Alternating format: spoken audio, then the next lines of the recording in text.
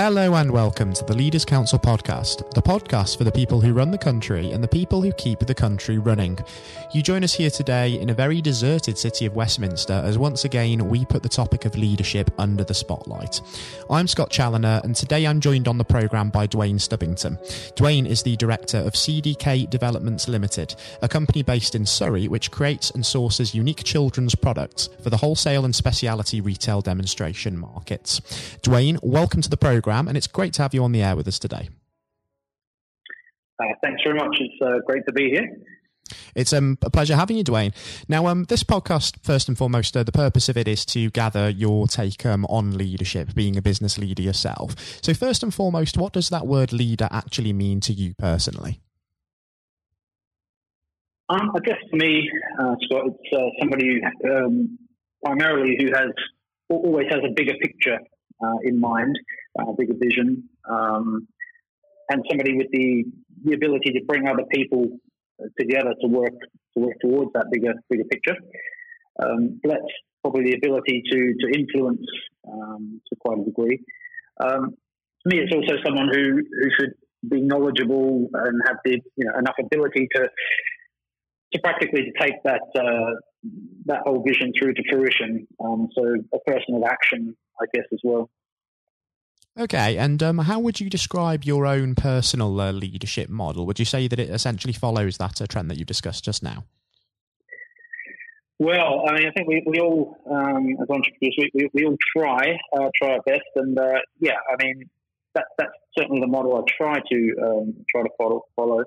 I mean, I tend to have quite a strong vision of what I do want, so I do have that, tend to keep that bigger picture, and the influence side, to some degree, it's always a salesmanship effort to get people along with you to execute that vision. So I try to be, a positive influencer in that respect. In terms of style, I mean, I think honesty. I always try to bring honesty if there's some kind of if there's issues in the business or issues within a team. I always try. I don't hide those things. I always bring them. Always very open with what's going on. Always try to bring clarity. I guess make sure people understand exactly what's expected of them, because I think that's always where there's a gap. If there's going to be a gap, that's quite often where things do go wrong. So I try to communicate well. And I think, again, action, as I said, you need to show people, a picture's worth 1,000 words, as they say. I feel I'm always prepared to do anything that any of my staff or team members, I would expect them to do. I'm always prepared to do it myself, to learn about their jobs as well as my own jobs. Jobs. So we talked there about being a positive influence there and leading from the front and by example. Are there any examples of maybe leaders who've been an influence on yourself and your own style of leading then? I think actually I was thinking about this earlier. It sounds not a public figure, but probably somebody that influenced me a lot was actually my music teacher in high school. Actually, a guy called Jim Edson. You never know if he might listen to this at some point. But I always found him a great leader in terms of there was always a purpose behind everything that he did with us, and there was always a bigger purpose. He'd always teach us different styles of music, different instruments, different time signatures, and things like this, which, as kids in high school, we didn't understand why he was doing those things, but he was subtly steering our knowledge and influences, and ultimately, our musical careers. Not that I ended up in a musical career, but if I had done. So I always thought he was great, and also great at sort of in the way he disciplined people. He always did it in a way that he made sure that they didn't do it again, but it was never in a nasty or embarrassing way. He somehow even made being told off fun. So that was yeah, I always thought he was he went an extra mile in his leadership for sure. It's a really interesting example that you mentioned there, because when younger generations particularly think of leaders, it's quite tempting to think of people who are in the public eye, isn't it? We think of politicians and we think of sports personalities, celebrities, and quite often we overlook those who are on the ground, especially at the business level, and also teachers as well. And if we consider that for a moment, Duane, do you think that good leadership is as recognised as it should be in this country? Probably not. Again, I mean, it's great what you guys are doing here because, it's always the big names, as you said, that make the inspiring statements on Twitter and whatnot. But at a sort of grassroots level, there's a lot of people doing great things. A lot of small business leaders doing great things that. Definitely not being recognised as much as they should. And you mentioned earlier, of course, when you were talking about your style of leadership, this idea of learning as a leader. Would you say that it's possible to actually be a good leader without trying things, getting things wrong per se, and then learning from those mistakes going forward? No, I mean, I think it's a continuous process of learning. That's 100% sure. I think when you start off, you always beat yourself up over mistakes. One thing I think over the years that I found is that actually it's the mistakes that have happened and the things that you look back that you've overcome.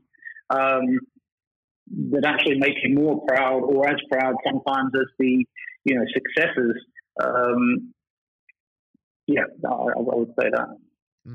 I think it's also important, isn't it, particularly for the younger generations and the next sort of crop of emerging leaders, that we're telling them to not essentially be afraid of failure, but to embrace failure and be willing to learn from that, because that's essentially how we become better at what we do, isn't it?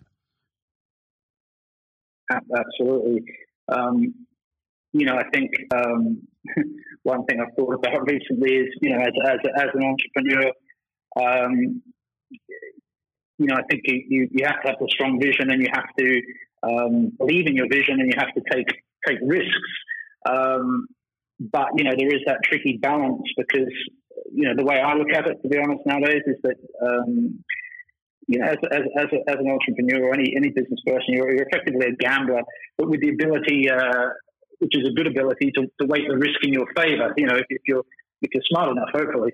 I always think that you have to be calculated in your risks, use numbers, use the advice of knowledgeable people, have your strong vision, but don't be unwilling to adapt if the information is indicating that you should as well. So. And all of these good qualities of leadership are being put to the test pretty much to the maximum at the moment, aren't they? Because the whole COVID-19 outbreak and the learning curve that's proving to be for business leaders is absolutely massive. How has it been for you in your industry as a business leader trying to navigate the last few weeks? Because I can imagine it's thrown up tons of challenges.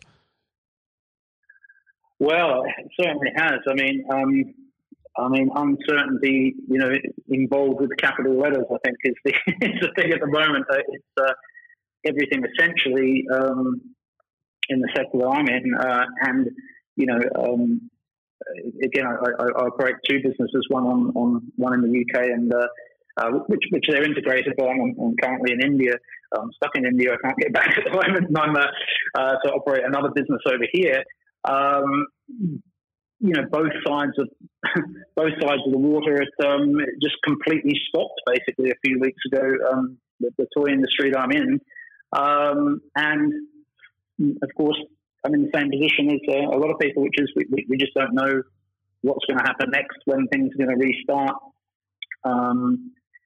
who's going to be left standing at the end of it. As we know, there's already been some big players in retail go into administration and things like that, and it's probably going to claim other people. There's a lot of uncertainty. We don't know what's going to be the landscape at the end of this. So it's very difficult to plan at the moment, actually. Very, very, very difficult. But of course, as entrepreneurs, we always try and take a positive view, I think. And the only thought is to come out the other side and get back on the horse, I guess.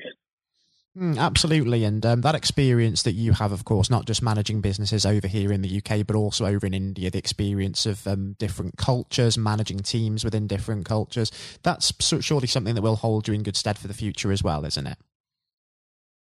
Well, I hope so. Yeah, that's definitely definitely been an interesting one for the last 4 or 5 years, and which is something I've actually really enjoyed, and something I've proactively tried to integrate into the business. Actually, I actually made a decision a number of years ago because I like immersing myself in different cultures, and I like traveling to make that part of the business, to make that part of my lifestyle. So I proactively expanded the business in that direction, to some degree for that purpose. Which, So from that perspective, it's become I wouldn't say a lifestyle business because it's it's a lot of hard work, but it's allowed me to do things that I wouldn't have been able to do and experience things that I wouldn't have been able to experience. So I've led it purposely in that direction, I guess. So, of course, you've had a life where very much you've always liked to kind of dive in and immerse yourself in different cultures, as it were. Did you imagine quite early on then that you would sort of take the plunge of taking over your own business, managing that business and being in a leadership position then yourself? I'd have to say, in all honesty, probably no, but when you look back on things, I guess I have always had the tendency to lead. Even when I was working in retail and then IT, I always had the tendency to lead and ending up as a team leader or a manager of some description. Although I never really realised that and never sort of applied that to the idea of doing. I sort of ended up going into my own business almost by accident to some degree. But my father was a business person, and I grew up around business right from a very, very early age. So I guess again, probably subconsciously that had a big influence, I'm sure. So it's probably not a big surprise, but I never set out, in all honesty, to go down this path.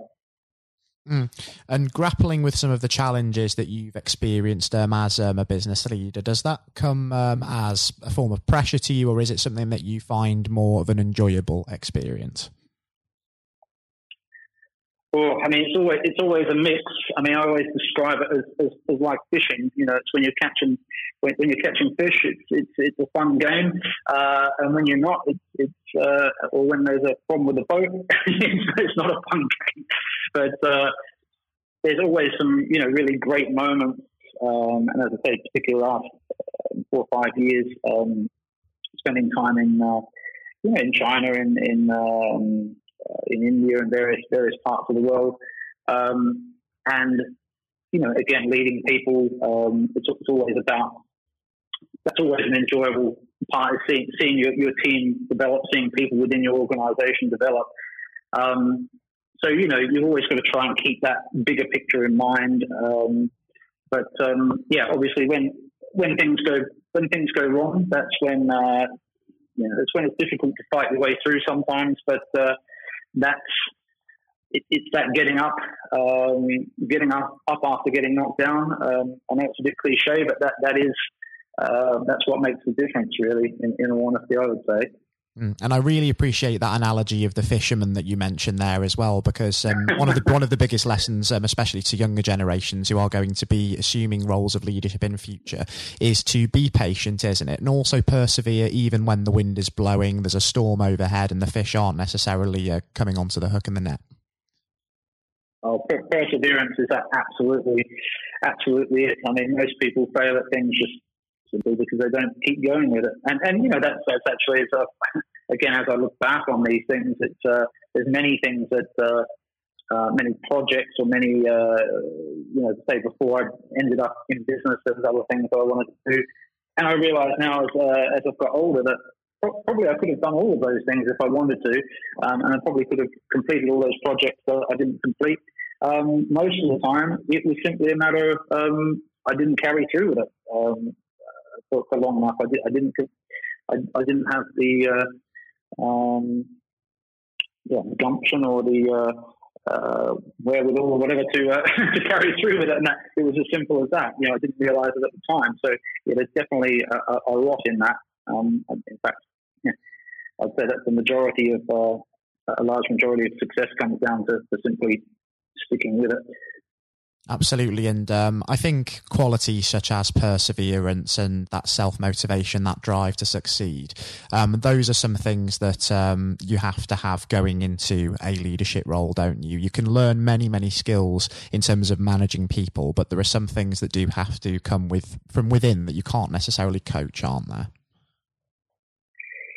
Yeah, definitely. I think, as you said, there's an innate ability in some people, or that drive.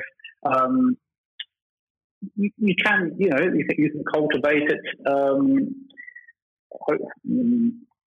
I guess that's a controversial one to some degree. Is it the 10,000 hour rule that actually if you keep learning and keep striving at something, you'll end up successful at it, or is there that innate ability within some people that just makes them better at certain things than other people? And that's one I'm still not sure of, to be honest. And if we sort of take that forward, that unsureness, that uncertainty, and then look to the future now, especially with everything going on at the moment, what do you actually envision, Duane, that the next 12 months will hold for yourself and for CDK Developments, and what you hope to achieve in that time as well before we do wrap things up? Well, I think, although there's a lot of uncertainty at the moment, and the landscape is going to change at the end of this, but ultimately, the business that we're in will continue, and again, you have to remember that. Particularly, we'll be developing the online part of the business further. That's a developing area, and also here in India as well. Trying to push the business more international. We've just signed up a deal in Japan with a distributor there, and they're putting a really great marketing effort into our personalised products. Had it featured on a national TV show called The World Unknown to Matsuko. Kind of interesting character called Matsuko Deluxe.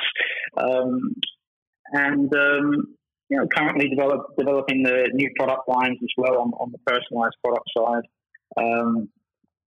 So putting a lot of my effort into the business in India at the moment, because the rate of expansion here is, as is widely known, a lot faster than in Europe at present. So I'll be putting my effort into expanding here. We're doing a lot with online and offline retailers at the moment. I think one thing at the moment is just you have to be flexible and listen to what your customers want. We're like a lot of people now. We're doing a lot of different things where we are manufacturing goods. We're retailing goods ourselves, direct retailing. We're sourcing for people. We're white labeling for some of the bigger players, like even Flipkart and Amazon here. We're trying to be flexible and try to expand the business where the demand is, I guess.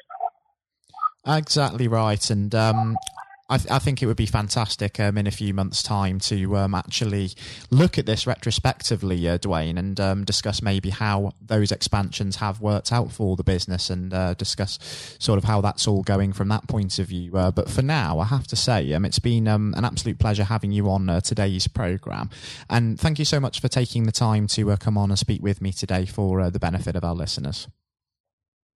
Thanks very much. It's been an honour. Thanks. I've really enjoyed it, Duane. Thank you so much for coming on. Coming up next on today's programme, I'll be handing over to Jonathan White for his exclusive interview with former England cricketer Sir Andrew Strauss. I hope you enjoy listening just as much as Jonathan enjoyed speaking to Sir Andrew, and that's coming up next. Hello and welcome. I'm Jonathan White, and today we're joined by Sir Andrew Strauss, former captain of the England cricket team and former director of cricket at the ECB. Sir Andrew, thank you very much for joining us today. Real pleasure to be here. Thank you. The pleasure is all of ours. You know, and you've had a distinguished career, as I said, both on and off the pitch in English cricket, recognised not least with your knighthood for services to sport just last year. So congratulations on that. Yeah, thank you. Now, there have been ups and downs in the career, like any career, including public and private disagreements with certain individuals. And on that front, I think what everybody wants to know, have you finally forgiven Marcus Trescothick for giving you that stupid Lord Brocket nickname? Well, my recollection was that it wasn't Marcus Trescothick who gave me that nickname. It was actually Mark Butcher. He's to blame. You know, I think there were a lot of people. It was the senior England teams at that time who wanted to sort of put me in my place and make sure that I didn't get above my station. So thankfully it didn't particularly stick other than within those group of players. And you really did try and get on their nerves by getting above your station because, of course, in your first outing, you went on to score 112. Now, am I right in saying this, perhaps, that you only got there because Michael Vaughan did himself an injury?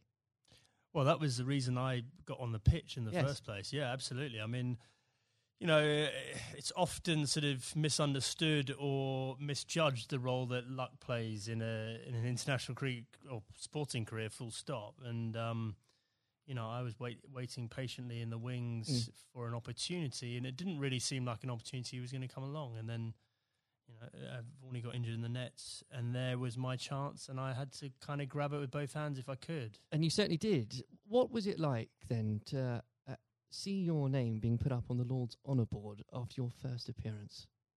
Yeah, look, I'd just been transported to a completely different world almost. I was a Middlesex player, I was captain of Middlesex, all my focus was on helping Middlesex sort of win the championship and whatever.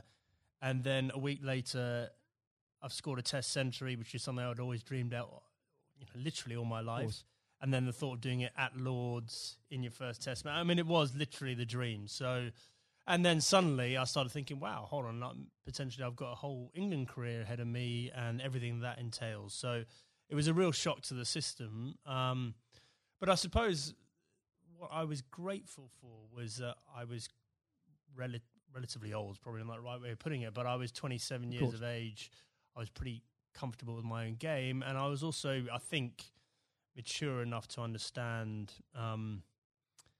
that this was a great opportunity for me, but not to get carried away with it, which is unfortunately what happens with a lot of younger players. Without a doubt, and I think in those early years of your career, it's so important, I think you'd agree, especially when you're learning from other more experienced people, and this can be true of any field, whether it's sports or politics or business, to have somebody there that you can rely on or look up to for guidance. In those early days, was there somebody that you could say to this day that, thank goodness they were there for you? Well, I think in preparing me for international cricket, Justin Langer was a massive source of advice for me. So he was captain of Middlesex a couple of years beforehand and really helped me understand what I needed to do to get there. But then I think on the day-to-day basis, my wife Ruth played a huge role, you know, just in terms of, because I think there is that real danger that you get carried away with it and you think international sport in that goldfish bowl that, you know, you're more important than you were previously, or that whole world is the real world. And obviously all we know is that the real world, nothing's changed other than other people's perception of you. And you need that grounding. And again, that can be true of so many different areas of life. I think so, yeah. I mean, very easy to get caught up in it and end up doing different things, being with different people, sort of trying to enjoy everything that goes with international cricket rather than focusing on the actual international cricket. And itself. In those early days, Andrew, there were lots of examples where you could have got carried away because that team accomplished so much. I think for a lot of people, the 2005 Ashes series is one of the greatest sporting moments of this country's history. Now, we could chat for hours about that, but I know I wouldn't be allowed to, and you've got other places to be, so we can't do that. But if I may, I would love to ask what your highlight was personally for that, but perhaps more importantly, as a team, how were you able as a group to deal with the pressure no doubt you were feeling? Yeah, well, the pressure is like nothing else that I experienced before or after, because, you know, I think it's easy to forget how much of a holy grail the Ashes was back then. You know, we hadn't won it for so long, and it seemed like we'd come up against these invincible Australian teams year after year. So, you know, the closer we got to it, the harder it became. I remember Ashley Giles walking into the dressing room for I think it was in the final day of the series, and I looked at him and he looked absolutely terrible, like just white of a sheet, grey. He looked like aged about 5 years. I went, God, Charlie, you're not looking too good. And he went, yeah, it's not surprising. I haven't slept for 8 weeks. And I went, well, join the club. You know, I think we'd all been sort of living this behind our own closed doors. And yeah, it's just an extraordinary thing. And without doubt, the highlight was, number one, drawing that game at the Oval to make sure we won the Ashes, but also the day after, you know, that open-top bus parade around London, and to understand that we'd broken out of the cricket bubble, that they're just general sports fans or just people that were interested in seeing England win at something were all engaged and completely besotted by the whole thing. I think that's such a key point now, because there were so many people back in 2005 that may have not even given cricket a second glance, and it put a whole new generation, especially of children, school kids, into loving that sport. And so beyond the actual competition itself, what a fantastic thing to be able to say was accomplished for absolutely. Everything you say there is absolutely right. Like we just sort of opened the doors of cricket to a whole new generation. But probably more importantly, it was the one and only time in my life that I got papped outside a nightclub that night when we were celebrating. You know, I felt like I'd really arrived as a celebrity. Yes. It only happened for that one night, unfortunately. But I did ask for a highlight, and if you didn't perhaps give a specific one on the pitch, so I would suggest perhaps that catch at Trent Bridge. No. I mean, the catch at Trent Bridge was, you know, you see a ball, you stick out your hand and it goes in. I think my personal highlight was I scored 100 in that fifth test match under real pressure. And that was one that, you know, that wasn't a moment. That was a number of hours, and I had to dig pretty deep to do that. Now, obviously, not that long later, and you were lucky enough and privileged, I'm sure, no doubt, to serve as captain. And whether you like it or not, you become the focal point of criticism. You were looked on, up to, and relied upon to be strong, especially when the going gets tough. You become a leader in many senses of the word. During your time as captain, what qualities does one require to fulfill that role? Well, a fair amount of resilience for starters. You know, you're absolutely right. You know, I remember when I got the role, it did feel like the biggest sort of poison chalice of all time, and the, you know, sort of a litany of England captains had sort of been churned up by the job prior to me taking over. So there was that sort of realization this is going to be a tough thing to do, and you're going to have to dig pretty deep. But I think actually the most important thing was sort of just pushing all that noise to one side and just clarifying, okay, if I'm going to do this job, what is it that we really want to achieve out of this? And so suddenly that becomes a bit more exciting and a bit more enticing, the idea of, well, we can do something that's never been done before here, and I've got the opportunity to play my part in that. So, you know, I think that was a big part of it for me. You know, I think a lot of those qualities around leadership, I don't think you have them until you're in that situation. Absolutely. It's very hard to prepare yourself properly for those sort of situations. And when managing a team, you're required to manage, of course, what some people could call big personalities. Others could use different, shorter words. How poisonous can it be, when players, and indeed, and this applies again to so many different areas of life, when individuals think they are perhaps more important than a team? Well, I think probably worth broadening out that a bit. You know, I think there are all sorts of different people that you have to sort of contend with in a team environment, and the job of the leadership or the management is to try and sort of gel them all together and get them bought into what you're trying to do and whatever. So, you know, there are some people that are a bit more self-absorbed. There's some people that are slightly more maverick in the way they view the world. There's some people that are very quiet. There's some people that are, perhaps very worried about what might go wrong. And so you've got to try and understand all these people individually and try and get the best out of them. But there was definitely a line there for me in terms of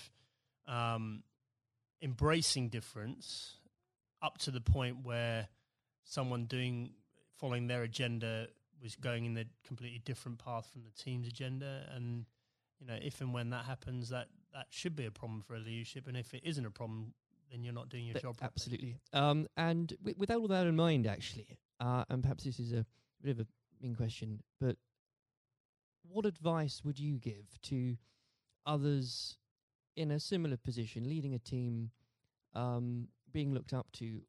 What would be the key advice you'd give to them, and that you couldn't really do without it? Just generally about leading a team? I think so, Okay, yes. Number one thing about leadership, I'm absolutely certain about this, is that the people you're leading need to know that you care about them.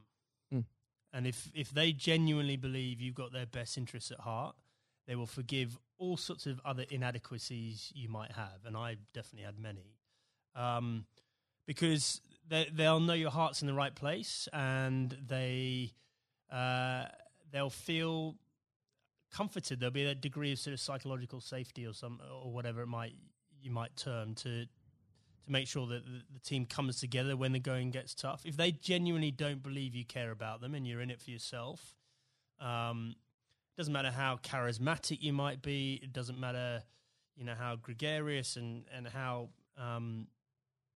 impressive you might be as a person, they will be wary of you and they will start looking after their own interests very quickly. Now, in 2015, obviously, you were appointed as Director of Cricket at the ECB. You took some pretty major steps early on. You brought in Trevor Bayliss as coach, was brought in. You put a much greater emphasis on limited overs cricket. Now, in the abstract, what had you identified that needed to be changed for English cricket? And were there qualities that you had developed, you'd found out you had as England captain, that you were able to bring over the job? Okay, so the first thing was we had this unbelievable opportunity of the World Cup on home soil in 2019. I was sick and tired of watching us make the same mistakes in World Cups, and this includes my time as captain. We just kept it on sleepwalking our way into it and pretending everything would be all right on the night, and it never was. And so I definitely made it our priority to win that 2019 World Cup. I thought that was more important than anything else that was going to be taking place in my tenure. And I knew in order to do that, we had to completely shift our perception of white ball cricket. Quite a radical shift from what we were coming from. Yeah, but the rest of the game had moved on. And the rest of the game had understood that white ball cricket was playing an increasingly important role in both financially, but also in terms of players' focus and interest. Yes. And we had to move. In fact, we didn't have to move at times. We need to get ahead of the time. So, we had to completely shift both our philosophy, but also the way we played in order to do that. And I was very lucky having both Trevor Bayliss and Owen Morgan, who were prepared to sort of role model that and lead that through. And the second part of your question around what had the England captaincy sort of done to prepare me for the role, I think I was comfortable leading. I knew the environment. I knew what I was getting myself into. And in the early days, I could leverage some of the relationships that I had with the players. But actually, I found it a very different challenge because you are so far removed from what's going on the ground. Right. And so, you're relying on other people to have to buy into what you want to happen and then do it themselves, and often in different time zones in different parts of the world. So that was a very new experience for me. Well, I think the strategy paid off, and I don't know about you, but when watching that World Cup final again, as so many people did in this country, it's once again inspired another generation of especially school kids who again might not have given cricket a second look, who have now become avid cricket fans. I know of some, and what a wonderful thing that must be. Yeah, it was an incredible day, wasn't it? I mean, I think in our vision, like when we're talking about the opportunity of winning the 2019 World Cup, I had this vision in my mind of Lords on a sunny day and a close finish and the incredible kind of, emotion that went with it. No one could have dreamt how it played out. I've never seen anything. I've never seen a game of cricket like that in my whole life, and for it to be the World Cup final was quite extraordinary. I know some fantastically avid cricket fans who were Googling there and then what exactly the rules became, because so was I, actually, yeah. Absolutely. Now, Andrew, in your wife's memory, you established the Ruth Strauss Foundation last year. In doing so, whether you'd admit it or not, yourself and the foundation has become an inspiration to thousands, husbands and wives, mothers and fathers, sons and daughters. Please do take some time, if you wouldn't mind, and you to explain to the listeners the work the foundation does and what it's been like to lead a project like that. Yeah, thanks. Well, look, I mean, we obviously had a very tough journey as a family. First of all, Ruth being diagnosed. Ruth was someone that was always well. You'd never think she was going to be someone that was sort of laid down by cancer. And for us to find out that she had lung cancer was extraordinary. She'd never smoked a cigarette in her life. And I think we all had this perception of lung cancer being a smoker's disease. Absolutely. And so just having gone through the experience and obviously some very low times and us coming to terms with the fact that Ruth had stage 4 cancer and she was going to die, we learnt a lot in that process. And thankfully we had time for me to speak to Ruth before she died about legacy and what we could do to make something positive come out of this experience we'd all been through. And so after she died in December 2018, I came back and launched the foundation with two focuses. Number one, to fund research into these rare forms of lung cancer. These are the non-smoking lung cancers.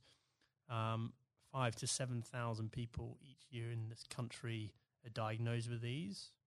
No one knows why they're getting them, but they're on the increase, and it's young women that are affected more than men. Extraordinary numbers. Yeah, I mean, in the list of top 10 cancers, it's number 8. Rare forms of lung cancer, number 8. So it's not really rare. It's probably a misnomer, but it's, we're really lacking in funding and understanding. And then the second element, and probably this is in some ways more pressing, is to help cancer, anyone who's got cancer who has an incurable diagnosis, to help them and their families prepare themselves for death. And so in order to do that, we need to be able to find ways of them having open conversations with each other, because if you do this well, it should help the bereavement afterwards if you're well prepared for it. It's not something people like to do. I was very lucky that Ruth wanted to do it. But also we have to have that debate about the taboo of death and, effectively how uncomfortable we are talking about it, and certainly how bad we are preparing for it. If you think for a moment about antenatal classes before you have your baby, like how we're preparing you for how your life's going to change, and we do nothing around death, even though we're all going to experience it in one way, shape or form. And,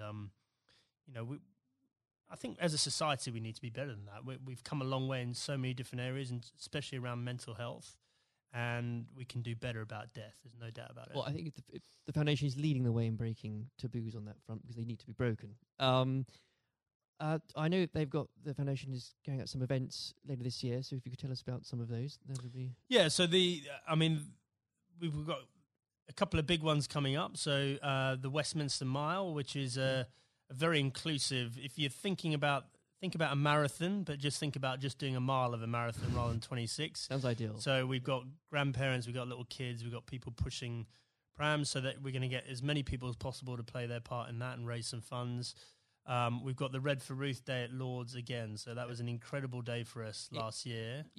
Whether you were there or not, especially if you were there, I mean to say, but whether it was the photos in the papers the next day, what an I think it was the 15th of April, wasn't it? What an extraordinary day, and what an overwhelming day that must have been for you.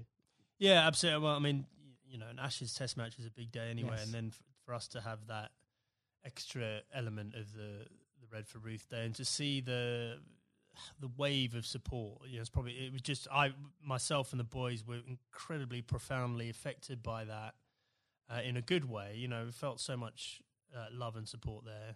And then the foundation is directly benefited hugely by the funds raised. And we want to take it up a gear this year and make it more of a community thing, not just the day at Lord's. I even saw some of the stuffiest members of the MCC, Andrew, wearing red. So what an extraordinary thing. Yeah, well, a lot of them wear red trousers anyway, I fair. think. But absolutely, they were right behind us. And, we really want that to be something that's embedded in the English summer, just like the McGrath Foundation Day is in Sydney in Australia. Well, it's been a complete inspiration, and I very much hope we can talk about that perhaps late in a few months as well. Absolutely.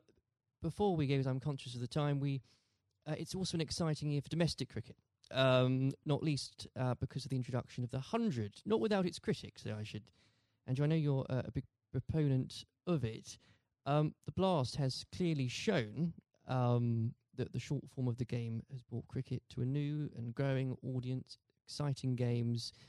What do you say to those that ask, why do we need the 100 as well? So the 100 is the most important step forward in domestic cricket in this country ever. And the reason for that is that increasingly, there's two things. First of all, we need to break out of the cricket bubble. So the Blast followers tend to be the same people that follow other cricket. Right. And therefore, that's a small audience and potentially a declining one over time, even though the Blast sales are increasing. We need to break out of that and try and get more general sports fans into cricket. But more importantly, just the way the tournament's set up, and it's one game a day over a 6-week period, broadcasters will pay money for that. And therefore, what we're trying to do is reduce our reliance on international cricket paying all the bills. If you think about Test cricket and some of the issues around the world, we just can't rely on that money coming in to fund the game. So we need to find another way of doing that. I just think it's going to be an incredible success. I'm so excited about it. I know there are people that are worried about it, but in 2 or 3 years' time, we're going to have our own short form tournament that will rival the Big Bash, and we'll be moving towards the IPL. And those are two enormous events out there, and we can have our own version of that ourselves. I can feel your enthusiasm for it. As an Essex fan, I'm still stumped as to, I think I'm going to have to choose between either supporting a team based at the Oval or a team based at Lord's. And I'll get over that, but I'll have to do it. Well, surely it's got to be the Lord's one, right? Of course. Yeah. Sanju, it's been an absolute pleasure discussing that and everything else with you today. Thank you very much. Cheers. This has been the Leaders Council podcast. Thank you for celebrating excellence in leadership with us. I've been your host, Scott Challoner. Until next time, goodbye. Thank you for listening to our podcast. The views expressed within the podcast do not reflect the views of the Leaders Council of Great Britain and Northern Ireland, its parent company or subsidiaries, members of staff, or other guests of any other person therein associated.